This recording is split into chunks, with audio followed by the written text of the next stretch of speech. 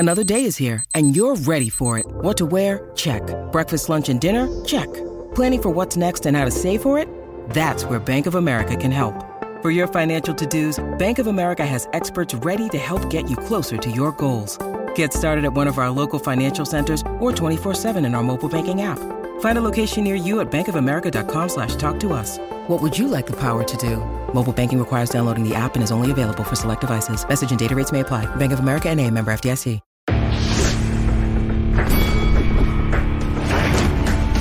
Reveille, reveille, donks. Look at us now, tip to tip. This is our life. This is our passion. That's the spirit we bring to this show. I'm Luke Thomas. I'm Brian Campbell. This is Morning Kombat. Oh, yeah, a little bonus action, a little instant reaction for you on this Saturday evening, at least East Coast time here. UFC 286 in the books in London, and a trilogy welterweight title main event. Leon Edwards and Kamaru-Usman is behind us. I'm here to break it all down for you. Brian Campbell, you're looking at me, one half of your award-winning Morning Kombat duo every Monday, Wednesday, and Friday here on the YouTubes on the Morning Kombat channel. Luke Thomas idle this evening, but, let's do a little art brush style, okay? Let's break this thing down. Mikey Mormile on the ones and twos behind me. And I guess there's no need anymore to say spoiler alert, right? If you're watching an instant reaction, it's because you want to talk about what just went down. And what went down was Leon Edwards' majority decision over 5 rounds to defend his welterweight title against former pound-for-pound king Kamaru-Usman. Wow. This wasn't the fight I expected. I don't think it was a fight a lot of people expected. There were certainly elements of drama and intensity to it, but it was largely a technical affair. But if you're looking for me to come out here and do a mea culpa, which I think a lot of us in this industry, especially us here on Morning Kombat, who picked Kamaru-Usman, have a lot of respect for Leon Edwards, but didn't see him climbing this hill, at least in this way once again. Yeah, I'm here to tell you that that I was wrong, and I've been wrong about Leon all along. This victory was thorough. This victory was technical. And ultimately, this victory was about the graduation, the evolution, the growth of Leon Edwards as not just a mixed martial artist, but almost like a man in general, because Kamaru-Usman, even literally up to the point of the start of the fight, was trying everything to get into the head of Leon Edwards, was trying to dull the potential of what that home crowd could do as a buoyant factor in lifting Leon. And Leon was ultimately unfazed, unshakable. That's the fight right there. Look, it comes down to, if you're able to keep one of the most dominant wrestlers in the history of the sport in Usman away from routinely taking you down, and then the rare times that he does, away from establishing a presence of dominance, of ground and pound, of really any sort of lengthy time on the ground, that's going to be a big opportunity to help you win. But the bigger reason here, along with that, why Leon Edwards wasn't this one-hit wonder at the elite level who came into that title shot after a 10-fight unbeaten streak. But let's be fair, on the look back, a lot of us saying, maybe doesn't really belong here. Will he belong there in round 5 of their rematch last August when he hit the head kick heard around the world? But you have to love the maturity and the growth and how he did this against 35-year-old Usman in this trilogy. The takedowns were huge, but on the feet, Usman put on a lot of pressure on him, constantly backing him up to the cage. But it's because of Edwards that pressure was largely ineffective. Let's be fair. It turned out to be somewhat basic pressure. It's Usman coming in with the jab, looking to land big shots, but really not doing a great job setting up his takedowns, level changing, it was, a lot of the takedowns were very telegraphed or along the fence. And that's ultimately where Leon Edwards kept himself off the ground. But on the feet, you got to love how smart his counter striking was. We knew this had the potential with the point deduction, which we'll get to, and just some very close rounds where technique was high. Maybe there's a big strike or two, but not a lot of sustained back and forth action. I think there was a fear here that the scores could be all over the place, or maybe that in some cases, the judges wouldn't recognize exactly what Leon was doing only because it was Kamaru who was constantly putting him on the back foot, backing him up to the cage and walking him down, if you will, with pressure. But again, it turned out to be ineffective pressure. And that's because Leon Edwards' counter kick game, focusing on that left leg from the beginning to slow down Usman's mobility, was just on point, along with the body shots, along with the counter left hooks, along with the big knees that he landed to great effect to not only wobble Usman there in round 2, but to really set the threat that high kick was not a fluke, that high kick could be there again. And I think that all played a big factor into somewhat neutralizing and turning Usman, who can be a dynamic fighter, was at one point the best fighter in the world, into a somewhat basic come forward attack on him. That's all credit to exactly what Leon was able to do this night. The judges' scores in the end, 48-46, 48-46 for Edwards, which is essentially 4 rounds to 1 with that point deduction in round 3 for the blatant fence grab, and then 47-47. What could these scores have been? That's an interesting question. A draw would not have been out of the question. I think even an Usman victory would not have been out of the question either, mostly because these rounds were so close. I ultimately scored it the same way 2 of the 3 judges did, 48-46 for Edwards. So what does that look like? I gave the round 1 to Rocky Edwards, which most people did. Round 2 was very close and really could have gone either way. You had Leon Edwards landing the big knee that rocked Kamaru, but Kamaru was able to come back with a big right hand of his own, a takedown, and then I think he did some of his best work when Leon got up, but was leaving himself covered against the fence. You have to understand the visual optics of that, of Kamaru slipping in big left hands at an aggressive rate. That could have been enough to steal it, but I think it was Leon's sharp shooting down the stretch of that round that allowed me to give him that. I had him up 2-0. Round 3, another swing round. Yes, I thought the point deduction from Herb Dean was perfect because Leon Edwards had, unfortunately for himself, gotten into a pattern of fouling, whether it was, grabbing the gloves, whether it was repeated load blows. In this case, he blatantly grabbed the fence to avoid being taken back down after rising. So that's either, a 9-9 round if you scored it for Edwards, or a 10-8 around the way if you scored it for Usman, which I did. But again, in full disclosure, a very, very close round. But the championship rounds, the right fighter peaked at the right time and showed that he proved to keep that belt and still be champion. I gave Edwards rounds 4 and 5 again, as did 2 of those 3 judges there. So it could have gone either way. It could have been a split decision. It could have gone the way of Usman. But I think if it had, even though under the 10-9 must system, it still could have worked because of how close these swing rounds were. This is one of those fights that, watching it without scoring from a distance, and you ask yourself, who did better? Who won? Who would you rather be? It was Edwards. I think the only thing, again, ultimately potentially negative optically was the fact that Usman kept backing him up so much, but Usman's just ineffective. And, is that a mixture of the long layoff, 35 years old, coming back from the head kick knockout? I wouldn't say I saw that. I mean, does that play into this factor to some degree that Usman in this fight was unable to break through and be as consistently dominant as he had been on the lead up to winning the title and some of his title defenses? I'm sure it plays some level of a part, but that would be robbing from the effort, defensively countering technique that Leon ultimately did. And, I'm here to tell you, I was wrong for most of the ride to get to this point. Although, to be fair, Leon had lacked some big name wins throughout the totality of this unbeaten streak. But when he stepped in with these big names on these last few, he ultimately showed out and showed exactly who he is. Is that second fight, when we look back, more about that elevation in Salt Lake City? The fact that Usman regularly trains that elevation in Colorado, and a lot of fighters on that card, Edwards included, really had to dig deep, and he was able to find that 5th round moment. I don't know. But a year later, or 9 months later, 8 months, wherever we're at there, we saw a fighter who's, not that much younger than Usman, but looked to be more prime, more fresh, and had done more work. And I'm not saying Kamaru Usman didn't do the work to come back in great shape, which he did, and he always does, and to do the work internally, right? To really make sure that all these pre-fight narratives of the combination of his age with the knockout loss, with getting your lights turned out, with all of that, I'm sure he did the work to get himself back to this point commendably, to be in this fight and again have a somewhat of a chance on the cards. But some of the posturing from Usman, and I took note of it leading up to this, because you wonder, because when Ronda Rousey gets head kicked by Holly Holm, we then look back at that the weigh-in, and we look at how manic Ronda was acting, and you start to say to yourself, is here somebody at that point who may have, at some point overlooked that opponent, was busy outside of the cage, certainly rushed that fight in, went in there, was trying to hype herself up. I wonder if that's exactly what Kamaru was doing, mixed with the idea of let me big brother you, let me bring that intensity, let me kind of bully you and show you that I'm the real champion here. What happened last year was a fluke, and I'm going to show you.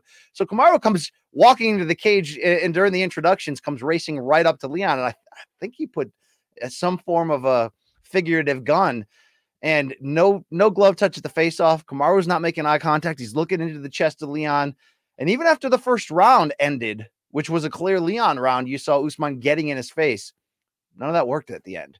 So when it doesn't work that consistently and you start to look back on it, you wonder how much of that is Usman walking into enemy territory, trying to, resurrect and resuscitate himself and get himself up to a certain level. Again, I commend Kamaru for getting back to this point, for being in a somewhat close fight in which he had an argument or a lane to potentially win it.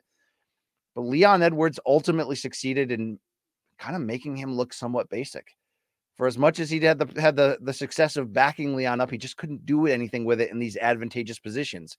I thought maybe the clinch could be big for Kamaru to use that strength and explosiveness. Was really unable to bully him at any point outside of those flurry of punches when Leon was covering up. Yes, both landed key sort of big strikes that could have swayed the round in either direction. This was a very mature and focused victory by Leon Edwards. And you in this case, as an analyst, you sort of happily eat the crow and happily say I was wrong about this guy, because the poise and performance he showed here and that he showed in round 5 of the rematch, I don't think that was the same fighter throughout the majority of this win streak. I think in a lot of ways he grew along with it, gaining the confidence, working on his game. But, who worked harder between fights 2 and 3 on the type of things that ultimately were going to allow them to win this fight? It was Leon Edwards. That commitment to the takedown defense was a monster part of this game plan. It was a monster part of his success. I hedged that with some level of concern, though, and I teased it off the top. Usman, I don't think he shot at all in the first round. And I didn't really love a lot of his setups, although he was successful. I don't have the stats in front of me, although he was largely successful at times in pulling a single leg or backing Edwards up to the cage and shooting down quick with a double leg and sort of dragging him down. Not only was Edwards popping back up, but there was a lot of the nature there that Edwards could see those shots coming. This was Kamaru who just sort of lacked something different. And it's like, it's an interesting spot, because what was my analysis coming in? What was Luke Thomas's analysis coming in? What was a lot of us, right? I mean, I think you had a lot of people split on the idea of who was going to win, because you couldn't overlook Usman's age. You couldn't overlook the knockout loss. And sometimes when somebody gets somebody's number in a rivalry, look at Poatan right now against Adesanya, it's sort of, sometimes that momentum just sort of mentally shifts to a level that you just sort of grab that control and you can bite down and win no matter what. But, Usman seemed to have really lost something in that second fight in terms of the momentum and I don't want to say self-belief, but Rocky rose because of it. And if Rocky Edwards was a one-hit wonder, he would have had that moment and he would have come in here in front of the home fans, and he ultimately probably would have been taken down a ton, ground and pounded and beat around. But he grew tremendously between fights. And the poise is through the window. I mean, you can't land a head kick like that in the 5th round of the rematch without tremendous poise and focus. But what a performance. I mean, what are you going to say about it? You come in with the idea, like a lot of us did, that back to the point on Usman's game, that Usman essentially had the mindset of, it was a mistake, so let me get back to doing what I do. And if I execute doing what I do, it will be enough. But here's the thing, though, because of Edwards' growth, it wasn't enough. And it was ultimately, largely a stalemate in some big moments there because of that.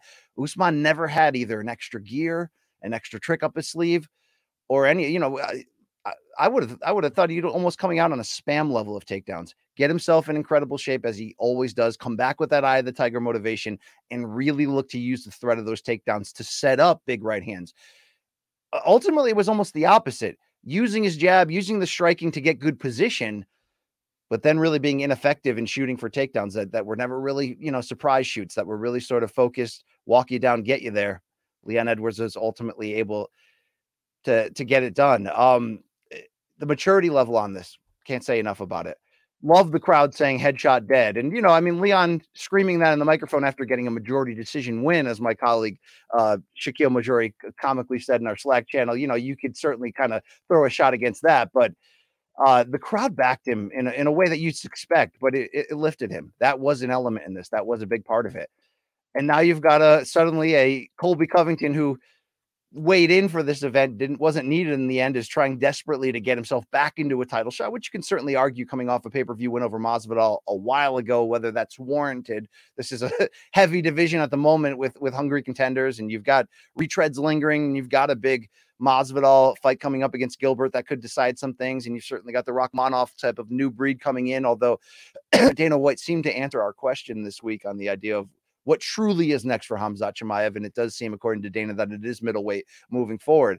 But I didn't expect to be in this reality of saying, okay, matchmaking wise, the hell are we doing next? Is it Colby Covington? And I think ultimately when Leon was asked that, he said that man hasn't fought in like a year and a half. He hasn't fought nobody, but it seemed like he was willing to do it if that was the direction it goes. And if you're looking to now establish Leon Edwards as this not only inspirational sort of hero champion, potential crossover star, not real crossover because there was always some sort of built-in limitations, but you can't overlook what that inspirational win did last time out in the second fight to really raise the awareness. And then for him to come out with a performance this solid, you could argue that a prepared villain like Colby Covington, is sort of the perfect first defense type of opponent to throw at him, marketing wise, to get that going. But there's going to be no shortage of killers knocking on this door, and of course Bilal Muhammad atop that list as well. And we'll certainly get into the what's next in depth this week on Morning Combat. But a close fight, sometimes a weird fight, and I'm just happy in the end that the right guy won, because there was sort of some elements in there where you could have gone 3-2 Usman, especially if you gave him a 10-8 in that third round with the point deduction, and it could have went in his favor. But I think when Kamaru looks back on this, didn't have enough. He was outgunned in this. They met, early on in their career, and Kamaru was certainly better at that point. They met a second time last year, and I think Kamaru at that moment was still better. He lost that fight, though. Not better anymore. Leon Edwards is going to have a deserving home after 2 straight wins over this version of Usman in the top 10 pound for pound. If he wasn't already there after that head kick knockout, he was for me in sort of the back half of the top 10, but respect is in order after a thorough performance across the board. And he was a threat too. Those knees, the leg strikes, which really, Kamaru did his best to sort of hide what was going on with that and continue to come forward. But that played a big role ultimately in preventing Kamaru from going into destroyer mode, going into that Terminator mode, where he sort of just takes the lead on everything, starts walking you down. And then when the threat of the takedown start mixing in and he's yanking at your gas tank, that element wasn't in play. And it has to be disappointing for Kamaru when he looks back, although he can certainly raise his hands and say, I had a case in this fight, but he did go down a notch from this back-to-back 2-fight rivalry. It could coincide with age. He didn't retire afterwards. What we speculated, win or lose, it could happen. He wants to spend time with his daughter, wants to go back to the drawing board to some degree, but the right guy won. And it's, in a lot of ways, it's a new era now in this welterweight division. Will Leon Edwards stay on top? Will he build a fun stretch? Him being out of the UK can't hurt him right now from the UFC standpoint to continue to do the type of events that we just saw with an incredible crowd and that type of attention and the price gouging on the tickets there. UFC, don't think we missed that. But what an interesting night there atop in the main event, not going the way I expected. Even if you expected a Leon win, would you have expected it that way? It was a thorough, smart defensive technical victory from him with enough threat of that offense. And the head kick was close a couple times. It would have been the ultimate irony, obviously, if he's able to hit something like that could affect or end the fight. But I think that constant threat of it and Usman getting the block up or the times that Edwards just missed, it was a Kamaru who was confident in his ability to move forward and pressure, but he had his own limitations of the risks and chances he was ultimately willing to take. And I think it almost hurt. It's weird. It almost hurt Usman, in my opinion, that the point deduction went in his favor in round 3, and that suddenly it looked like he was so much back into this fight. And again, look, one scorecard had it a draw, okay? Which would have been a unanimous decision for Leon had it not been for that point deduction. But my point on the point deduction is it kept the fight close enough where Usman never really took chances, where he felt, hey, man, if I stay on this with the jab, if I keep kind of backing him down, if I keep the threat of takedowns up, that's going to be enough. Well, it almost forced him into a position to ultimately play it too safe, when what Usman needed to do was knock him down, walk him down, take him down, beat him down. None of that was able to happen at the end of the day. So another man, this sport moves so fast, right? And it's another changing of the guard on top. And it's funny, the guard already changed. Edwards was already the champion last August. But when you're fighting a guy who had a 15-fight win streak, who was the pound-for-pound king, and when you do it miraculously in such dramatic fashion that people can use words like, oh, was that a fluke? You do need to do it twice at this level against guys that good.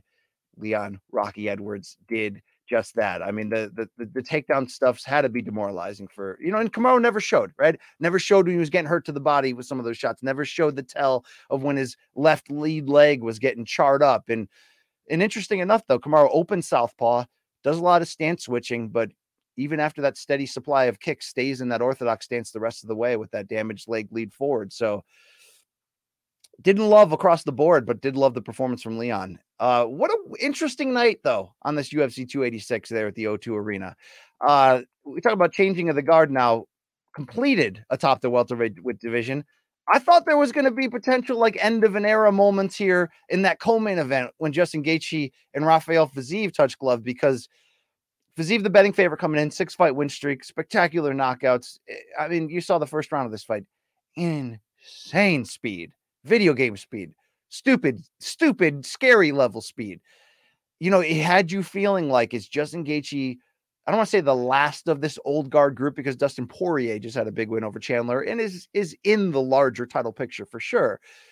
But, a loss here for Justin Gaethje following 2 title losses in the past 3 years would have been the end of the run for him and the division at large for this aging group of the Fergusons, the Connors, Habib's gone, Poirier, Gaethje, all those guys. Although Connor could stumble into a welterweight title shot after if he beats Chandler, who knows about that. But it didn't go that way again. This was a hell of a 3-round victory for Justin Gaethje. I mean, just, at 34, I didn't expect him to be washed. I didn't expect him to get stopped, right? I didn't expect him to be where he's getting lit up, but he's still trying to come forward and make the fight. I thought he would get out techniqued here against, I knew it would be big picture moments with the violence and aggression, which you expect from these two. And ultimately this fight lived up to some level of the expectations for just batshit craziness, right? It wasn't a fight of the year necessarily type of back and forth brawl, but it had big moments and the threat of big moments in there. But I thought what we saw in round 1 really could have been the theme the rest of the way for Gaethje-Fiziev, which is to control that fight from distance and really get Justin Gaethje looking like he's in concrete at times, trying to catch up with it, trying to get off his shots. The only thing is, though, we're asking of Fiziev, who's had, those 6 wins, 3 early-ish spectacular stoppages, is can you do this grind? Not at the 5-round pace, that would be to come if he keeps advancing, but at the 3-round pay-per-view co-main event pace against a guy who just won't freaking go away. And I thought, Daniel Cormier had that great line, what it's like to make this leap from the, top 15, top 20 guys into now the title contending top 5 or 6 guys, is that quote he had about, the elite guys, they don't go away when you hit them with their big shots. And that started to happen there midway in round 2.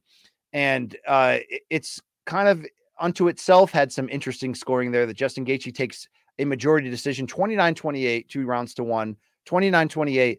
And then that third scorecard by good old Donald Sutherland, which will be a repeated pattern of mentioning this fella tonight. He scored a 10-8 round, which I did not agree with in round 3. I scored round 3 for Gaethje. He landed huge shots. The cuts that were in the bruising that was already there around the eyes of Gaethje-Fiziev got busted open, crimson mask. I understand the feelings, the notion there of a potential 10-8 round, but that ultimately made a little bit weird majority decision. But this was Justin Gaethje's fight. Gave round 1 to Fiziev like everybody else. He was so scary. But when his gas tank starts to slow down a bit, when Justin Gaethje starts getting up on you and is starting to be able to close that distance more, you found out where Fiziev belongs right now. And he still is going to be something dangerous and super special. But I think he needed this sort of leveling up moment where you level up, right? I mean, he showed a lot of himself at a very high level against his toughest opponent to date. But he hit that ceiling in leveling up where, okay, I got to go back to the drawing board. I got to work on this. I got to work on that. The third round, it turned more into a Justin Gaethje fight. And when it did, and he could strike at range, it was uppercut city. And, not only is Justin Gaethje, as he says, and I agree with that, the most exciting fighter consistently in the history of the sport. I don't think I've ever enjoyed watching somebody mix, a brawling, savage nature with some technical craft and setup. He's a calculated destroyer, calculated brawler. The third round, when they were at some very close range, that's exactly what it was. But that second round ultimately, I thought, was the swing, and Gaethje gaining back not only the control on the scorecards to win this fight, but the fight itself. And what's interesting is Fiziev opened round 2 with a kick that looked like it rocked Gaethje. And you had that quick flash of like, we know when that chin goes, boy, it's going to go. But Gaethje held true. He stuck in there.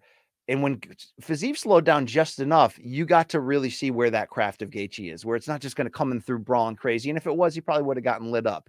But it was working some hard leg kicks, which of course he's known for. His ability to land explosively hard leg kicks in close range is particularly unique. And, depending on your understanding or look back on history, will you go to bat one day agreeing that he was one kick away from putting Khabib in peril in that lightweight title fight? I mean, it's up to you, right? It's up to you. It's either the most ridiculous thing you ever heard, or, hey, I think Khabib confirmed it one time. But that did a lot to slow down a Fiziev who was starting to kind of look around and go, man, I just hit this guy with some shit in round 1, and he did. But that guy's not going anywhere. Gaethje's still in this, and he had some interesting quotes afterwards, ultimately, in saying,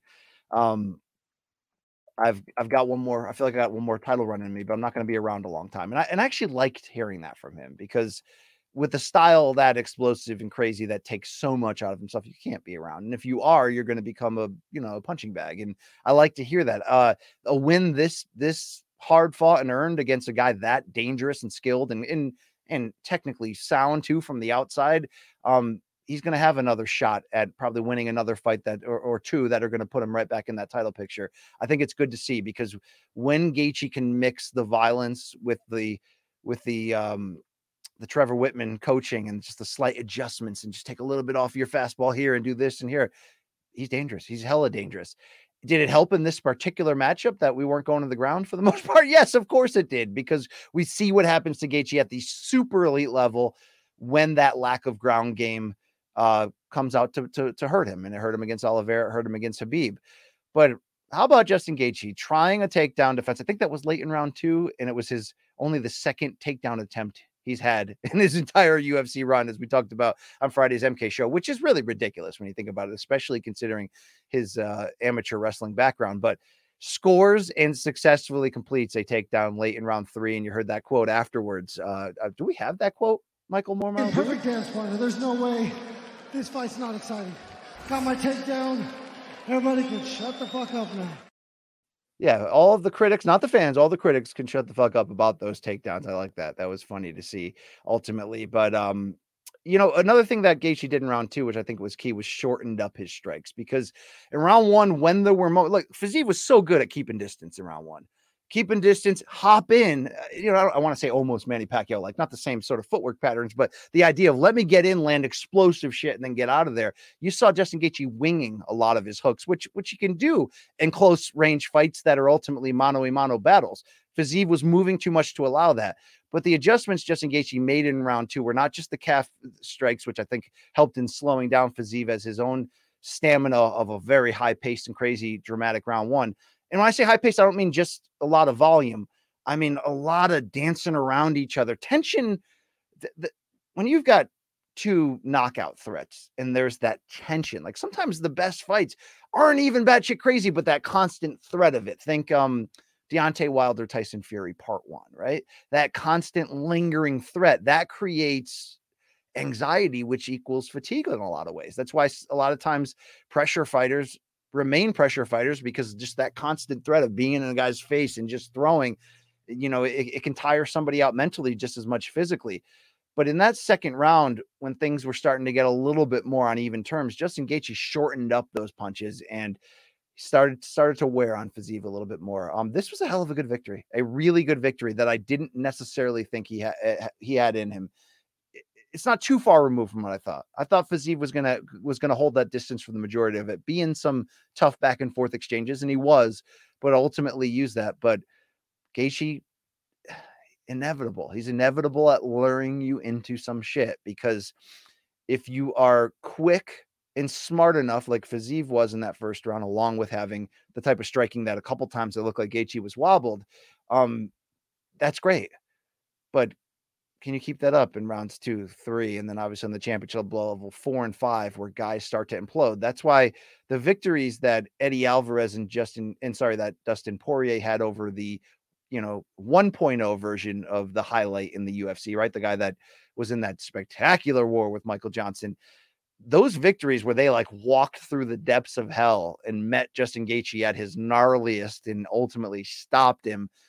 Like, there's a couple people on the planet that can do that to that version of that guy, right? And he, through the years of adding just enough alteration to his game, even though he's craftier and smarter, that equation's still it's still there for you. If you're going to fight him, you're going to use a lot of energy to stay away from him, or you're going to use a lot of your gas tank and your resistance standing with him, and he's going to suffocate you. And he did ultimately suffocate Fiziev, but did it in such a smart way that you gotta give him a lot of credit there in that regard. Still a factor in this lightweight title picture. Still one of my favorite fighters of all time. And if he's not yours, it's not in your top 3. I mean, re-examine your life process.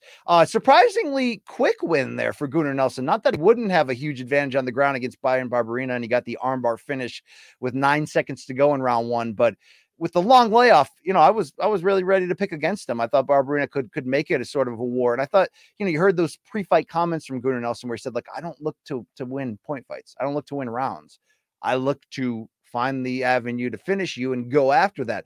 I assumed here that would be not to his benefit. When you're coming off a long layoff and you're looking more to find something against a durable opponent that isn't there, could you lose a scorecard on activity alone? I thought there was that potential there, but Gunnar Nelson got back into focused, shaved head, child molester mustache looking guy. I mean, that's a direct insult. I'm sorry. But, a guy with a mustache like that with the bald spot kind of looks like he's driving one of those cargo vans with the curtains in the windows. But, man, quick, efficient performance. And I don't always get it right on OK Bet, and more often I don't. But how about that gutsy effort from Jennifer Maia to turn down the recent 2 defeats at a very high level here against a tough Casey O'Neill and just outbox her over 3 rounds and get the decision? Really like that performance.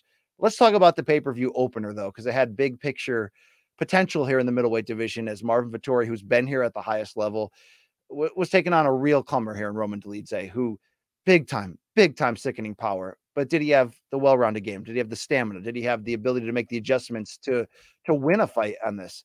Even though I felt like he was going in the other direction by the end of the fight, Dolidze, meaning he was exhausted. He's starting to get lit up with shots that he wasn't always getting hit with early. I still thought he won this fight. And I thought he won this fight 29-28 in the end. But the scorecards, did I say there was going to be a recurring theme? Can we show these scorecards? So that fell on the right there is the yellow scorecard, and that's Paul Sutherland. He scored this fight 30-27 for Vettori. And it's not that this fight wasn't close. It was a very interesting fight. Very interesting chess match here. Outside of those big shots that Dolidze landed in the opening round. And by the way, there's some people, and you can see the judges here ultimately, they gave Vettori that opening round because they felt outside of the big shots that rocked him and bloodied his nose from Dolidze that Vettori ultimately did everything else better. And I think for the most part he did. I couldn't give him round 1, though, and I certainly couldn't give him all 3 rounds. This is not a robbery anyway. I think that Paul Sutherland scorecard, I tweeted that it's gross. And the reality is, okay, Paul Sutherland's performance on the night, I'll get to that roundup in a second. That was a little bit gross. That scorecard is just a close fight that could have gone either way. But I think a lot of us watched that fight and we felt, hey, man, it could have or should have been Dolidze 2-1. Could have just as easily been Vettori 2-1, as you saw 2 of the judges scored. But let's give Vettori a lot of credit. I don't think he's ultimately fixed the problem with him. And the problem with him, to me, is what we said coming in. He's a jack of all trades, master of none. He's got warning track power in every category, which means he's not typically, unless he's fighting, Whitaker or Adesanya, he's not going to get handled or manhandled or dominated or lit up to a high degree. Although, it doesn't always have the best defense and comes in very aggressively. So he's there to be hit in that regard. But in a fight against a guy you don't want to be there to be hit against, and in the first round, Vettori learned that, the adjustments he made to just stand in to rely on his technique, get off with his jabs, avoid the big shots and bring this to the third round where we're going to find out exactly what Dolidze had. You got to give Vettori a lot of credit for that. He played the angles much better in round 2. After round 1, I think he was a little overwhelmed by that pace, by Dolidze backing him up, just by, Dolidze doesn't overly set up his shots. It's a lot of big time clubbing, but that big time clubbing and bullying matters when it's at a high pace and he's pushing you back into the fence. But you got to give Vettori a lot of credit. Like, if Dolidze wasn't truly ready for the top, Vettori should have been able to beat him. And I think ultimately that's what he did, even if I felt Dolidze should have had the edge there. Roman turned it on to open the third round, tried to get back to that bully beatdown style, put up a good pace, but that gap between the two of them in technique, that played in the advantage of Vettori. And that's what's interesting about him, is I don't think he fixed the problem that against the very elite, he's not dangerous enough in any one category to ultimately beat them. He's sort of inevitably set up to be stubborn, be competitive, but lose a competitive but wide decision ultimately when he's facing the very best. It's those guys in the middle, or those guys that want to be the best. Like, that's why there's some gatekeeper qualities to him, even though that's an insult to him after this big win here. But he can usually rely on technique and outpoint these guys. Some of those guys he can hurt and get out of there. But I still would like to see a commitment in one direction to really raising up his game, whether that's becoming more of a wrestler or really looking to set up big power shots that change the game more often. He had a big customer against him, and he used technique. He pulled on the gas tank, and overall it was a thorough performance. I just think that third round, they traded big time late. It could have gone either way. It was a close fight. Vettori was the better technical fighter in this one, and that's ultimately why the judges gave it to him, and he survives in advance. But I think for Dolidze, it's certainly okay, I hit my own ceiling here like Fiziev did. I got to figure some things out, but I think there's got to be a lot to like here, because this was a fighter who had been around the UFC for a couple of years, had traded wins and losses, but it was this past calendar year, 2022, and the 3 very early and violent knockouts that it woke us up. He can catch anybody on the right night. If you placate his style, or if he lures you into it, it could be trouble for you. But he does have, and he's not young at all, came to the sport late. He's 34 years old. He does have significant things to add and work on to try to make another run at this. And, there may not be time, that may not be possible, but it's funny how this game goes, because he could have just as easily won this 2-1. And then we're talking about, okay, how high of an opponent is he getting now? Is he getting a top 5 guy? Is he 2 wins away from a title shot? One big win away from a title shot? What is it? Now he's got to go back to the drawing board. But Vettori, I don't see, it's hard. You don't see a lot of elite guys truly like this, that are sort of like good in every category, but not great, yet able to, he works hard. You can see the conditioning there. He's very durable. And I think those two are probably ultimately the things that separate him from being an average fighter and being allowed in this upper group. But can he figure out another gear to get ahead in that upper group? It still remains to be seen in the long run. Let's bring back Judge Paul Sutherland here. So to recap, he had 3 particularly, I don't want to say egregious necessarily, but interesting moments. The first one started in those prelims. It was in the regular preliminary card, and it was a lightweight bout between Chris Duncan and Omar Morales that goes down as a split decision for Chris Duncan. Only guess who had the dissenting scorecard? Paul Sutherland, 30-27 for Omar Morales, who was the losing fighter in this one. Yeah, that one's not good. Then he goes 30-27 for Vettori, which, again, it's either 2-1 either way for the most part. Although, it's not lost on me that there's an argument for Vettori in the first round. It's not lost on me. But you have to give him every benefit of the doubt in the entire fight to score that one 30-27. And then the same Paul Sutherland rocking that 10-8 in round 3 for Justin Gaethje, which was what made that a majority decision win and not an ultimate. Not unanimous. So, are these enough to stone that man, shame that? No, he's not Adelaide Bird on the boxing side, although she's apparently welcome cage side anytime she wants. This isn't CJ Ross. This isn't Douglas Crosby, but that's really not a great showing altogether, just the same there. Let's go up and down this undercard a little bit more on what we learned. Nice bounce back win for Jack Shore, and moving up in weight from bantamweight, and he's in there against Makwan Amirkhani, the second round rear naked choke submission. He's smooth. There's a nice element to him, and I know he had that loss against Simone. there was a come down to earth leveling moment for him in that regard, but went back to the lab, found a better weight class for him. Wasn't facing a world beater here, but looked pretty good across the board. Here's a little preview for Monday's Have You Seen This Shit? How about debuting from Israel here, Yanal Ashmaz? Looked like a schmaz match in the end here against a very hungry Sam Peterson. Do we have this highlight here, Michael? Different if Sam fights the way he took it.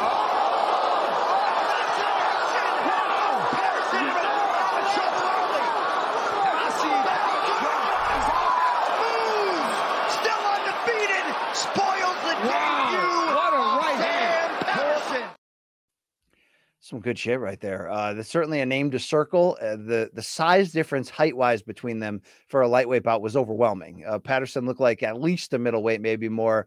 Ashmaz standing across from him looked like, I don't know, freaking bantamweight, but he's compact, he's powerful. That was a 1 minute and 15 seconds in, a very eye-opening performance. But the fight before that, this was wild. So flyweight Muhammad Mokaev is just 22, 23 years old, 22 years old from Dagestan. 9-0 coming in, seems to be dark horse, legitimate title contender in this division. It's got a crap load of submissions coming in. He's taken on a Jafel Feelhole from Brazil. Feelhole. I don't want to butcher it to insult anybody, but it's possible. It's very possible.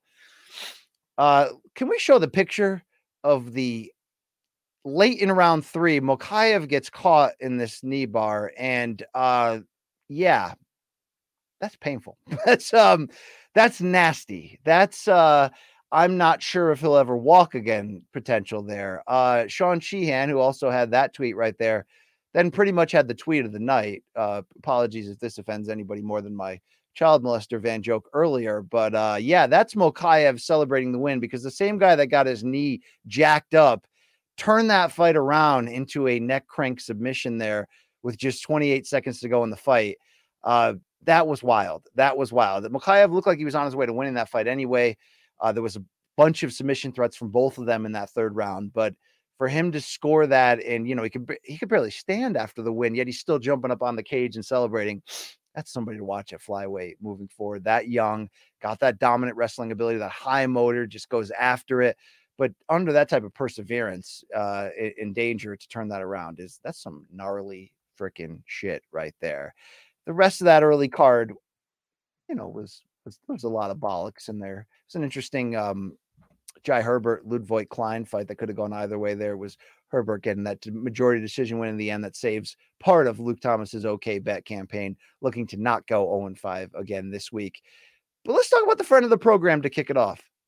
Felt good to see Veronica Hardy, Macedo, come in here 3 years removed from her last fight. Yeah, she got married to Dan Hardy and he's in her corner. And, I think the commentary team rightfully played up what that meant to her in terms of the, the education and the time she put into the gym during this long layoff. But the layoff was injury fueled. And it was also, she had some, it turns out, severe concussion issues for a while and took a long stretch of time off. And, when you're in that spot, you're sort of contemplating your future. But 3 years removed, now 27, faces the always aggressive and fun Juliana Killer Miller. And, Luke did too. Luke picked Juliana Miller to win this by submission in our OK Bet. And I had big hopes here for Miller to come in and make a lot of noise. She's got a fun personality, a very aggressive style. But for all the good that she showed on the ground, particularly, of course, in her Ultimate Fighter victory, this is a big regression in terms of her performance. It was raw. It was sloppy at times. She got into trouble a lot. You heard the announce team sort of questioning her decision-making, even on her jiu-jitsu setups in the end. But I think a lot of what she thought she would be effective with, Veronica Hardy just stood in there. That's a gritty performance to be off that long and then to go 15 hard minutes in a fight. And even though, Hardy largely dominated this fight, there were some close moments of submission attempts, some clean punching from Miller from distance. But this is a humbling loss. And I guess it's not her UFC debut officially, because that would be the tough finale win. But, humbling in that regard, because she does have a lot to work on after this. But Veronica Hardy, I don't know long-term if she can stay active and stay healthy, what she can be at 125, but the human spirit of her coming back, congratulations. And, the Hardys are a friend of this program, so congratulations, Dan, in the corner there. I like the addition of Bisping on the commentary because of that English connection, the first British champion there and all that. But I don't like him on the pay-per-view broadcast as much. I think he's better in the studio. Maybe I'm alone on that. Great on the podcast, amazing personality. I don't think he meshes well with DC. Ultimately, is really where I'm going with that. I don't think Rogan does either. I think what they've got to figure out is they got John Anik. He's the best in the game, and if he keeps this up, he's going to be the best of all time at this. In mixed martial arts. And that's saying a lot when, Mauro Ranallo is in this picture, right? I mean, you can, like Luke often says, Mauro might be the best of all time, considering the flexibility of combat discipline and the ability to be such a leading man. But they got the right guy in John. And I like DC in that role. And he's not, outside of the wrestling, he's not always going to give you the most in-depth analysis, but I think you need an entertainer in there. I think that's why a lot of ways Rogan has worked so well through the years, even though Rogan obviously really knows his stuff in most disciplines of the game, and was certainly a factor in his own right in Taekwondo. But pairing them together, it becomes too much of a watch along party. You need one, and I like DC in that role. I think he's got that of America's huggable bear feeling going, and he can raise the wow factor, the sound effect factor in the big moment. I think they got to figure out who should be that consistent third, because I think that third should be a student of the game. It should really be. And it's not that when you pair Rogan and DC together or Bisping in this stance, and that the two of them combined don't know what they're talking about. They do. But is it a consistent, does it work in their roles? This is hard to do. I love, sports broadcasting. Always have. Even long before I ever believed that I could actually do this. I sort of studied it, had my favorite announcers in every sport, loved it. Not easy to play a role. If you go from a 2-man booth to a 3-man booth, not easy at all. I give anyone who does this, and I'm trying myself to make a career out of it, Luke, the same. And it's the most fun thing you could in this game. It's a drug unto itself. It's the most fun thing you can do. But I do think you need the entertaining guy. And I do think you need that, and you could play different roles sometimes on fight broadcasts. I play the role of not being an ex-fighter or trainer or having a ton of training experience. I can play the role more of narrative pusher and more of the mindset side of it and all that. But you got to have the technical person. I just don't think there's anyone better than Dom Cruz at it right now. Dan Hardy's really good. He's with the PFL now. Dom Cruz really good. And, you can say is he too rigid at times? Well, hey, you pair him with DC, it's fun, right? You can poke each other in the belly, one more rotund than the other, and you can have that. But I just didn't love that trio tonight. Ultimately, is really what I'm trying to say. But big fan of Bisping, the personality, and he won a world championship with one eye. Can you take that away from him? So did Joe Frazier, by the way. Crazy, right? They ended up finding out, the heavyweight legend, years later, that he really only had the use of one eye throughout his entire career. Like, when you find stuff like that out, I know Bisping's, there was a turning point where it happened, but that's wild. That's wild. What a night, though. What a night. I don't know. Are you still watching this? Am I the only one in here? That's the question right now. I'm sure you want Luke Thomas's thoughts. I'm sure he'll be back on Monday's Morning Combat and we'll chop it all up. Maybe, sometimes he'll surprise you on his own personal channel too, despite my constant requests to stop. Let's put this brand first. Now go for it. Charge those people. Hey, by the way, speaking of charging people for stuff, I'm on Cameo now. I don't know how that happened, but cameo.com/Brian Campbell. Okay. Don't hesitate to reach out. You want a shout out there. You want me to sing 90s tunes, whatever you got there. All right. We can all have our side hustles. They're just the same. Luke Thomas, though, will be back. You can follow those socials below, but your boy BC, for better or worse, just spent an hour with you. And it was fun watching these fights. UFC 286, Leon Edwards. He's the guy. He's the freaking guy. It's good. It's a good ass win, man. He's absolutely he's that man, and it's, let me admit to you, because, a lot of people go, oh, BC, yeah, I heard, even though you give him your flowers, you're still hedging. You're still saying Usman didn't do this and this. You're still not trying to give him the love. I'm trying to give him the love here. He deserves it. I did think it was interesting on, like, early in the broadcast when Cormier's like, tonight we'll have, two of the all-time greatest welterweights of all time squaring off against one another. And, I was like, we got one of them. And Leon Edwards comes out and defends his title and shuts me the hell up. He's freaking good. He's that good. He really is. I mean, all-time great. I don't know about that, but he is that good right now in this moment. Mike Mormile behind the scenes. Thank you for pressing the buttons. We made it. We made it to the end of this. Onward and upward, folks. We transition in the morning combat space from UFC 286 this week. Of course, UFC will be back next weekend with a fantastic bantamweight Cheeto Vera, Corey Sandhagen matchup there in San Antonio. And we'll also have Showtime pay-per-view, Caleb Plant, David Benavides. So we're gonna shift the gears forward, look back on Monday's MK show, set the stage, and then drive it forward. We're hitting Vegas. Big time boxing. Can't miss it. Two guys that hate each other. Don't miss that. If you're an MMA fan, you don't even touch the box. You don't even know what step 3 is. Open the box, then put the thing in. I mean, that's what they used to say, right? Put the thing in the box. This is a boxing match. You do need to see Caleb Plant, David Benavides, hot blooded. Check it and see, right? Got a fever of 103, right? Yeah. I mean, what am I doing right now, right?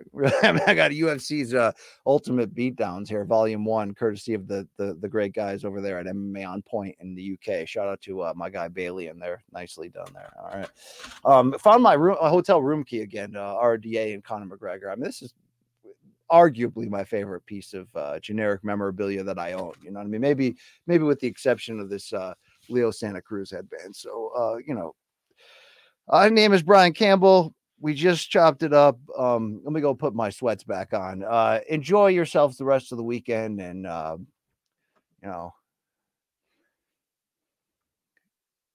I was going to try to close with some, some interesting life advice, but who am I? I mean, look at me, right? You know what I mean?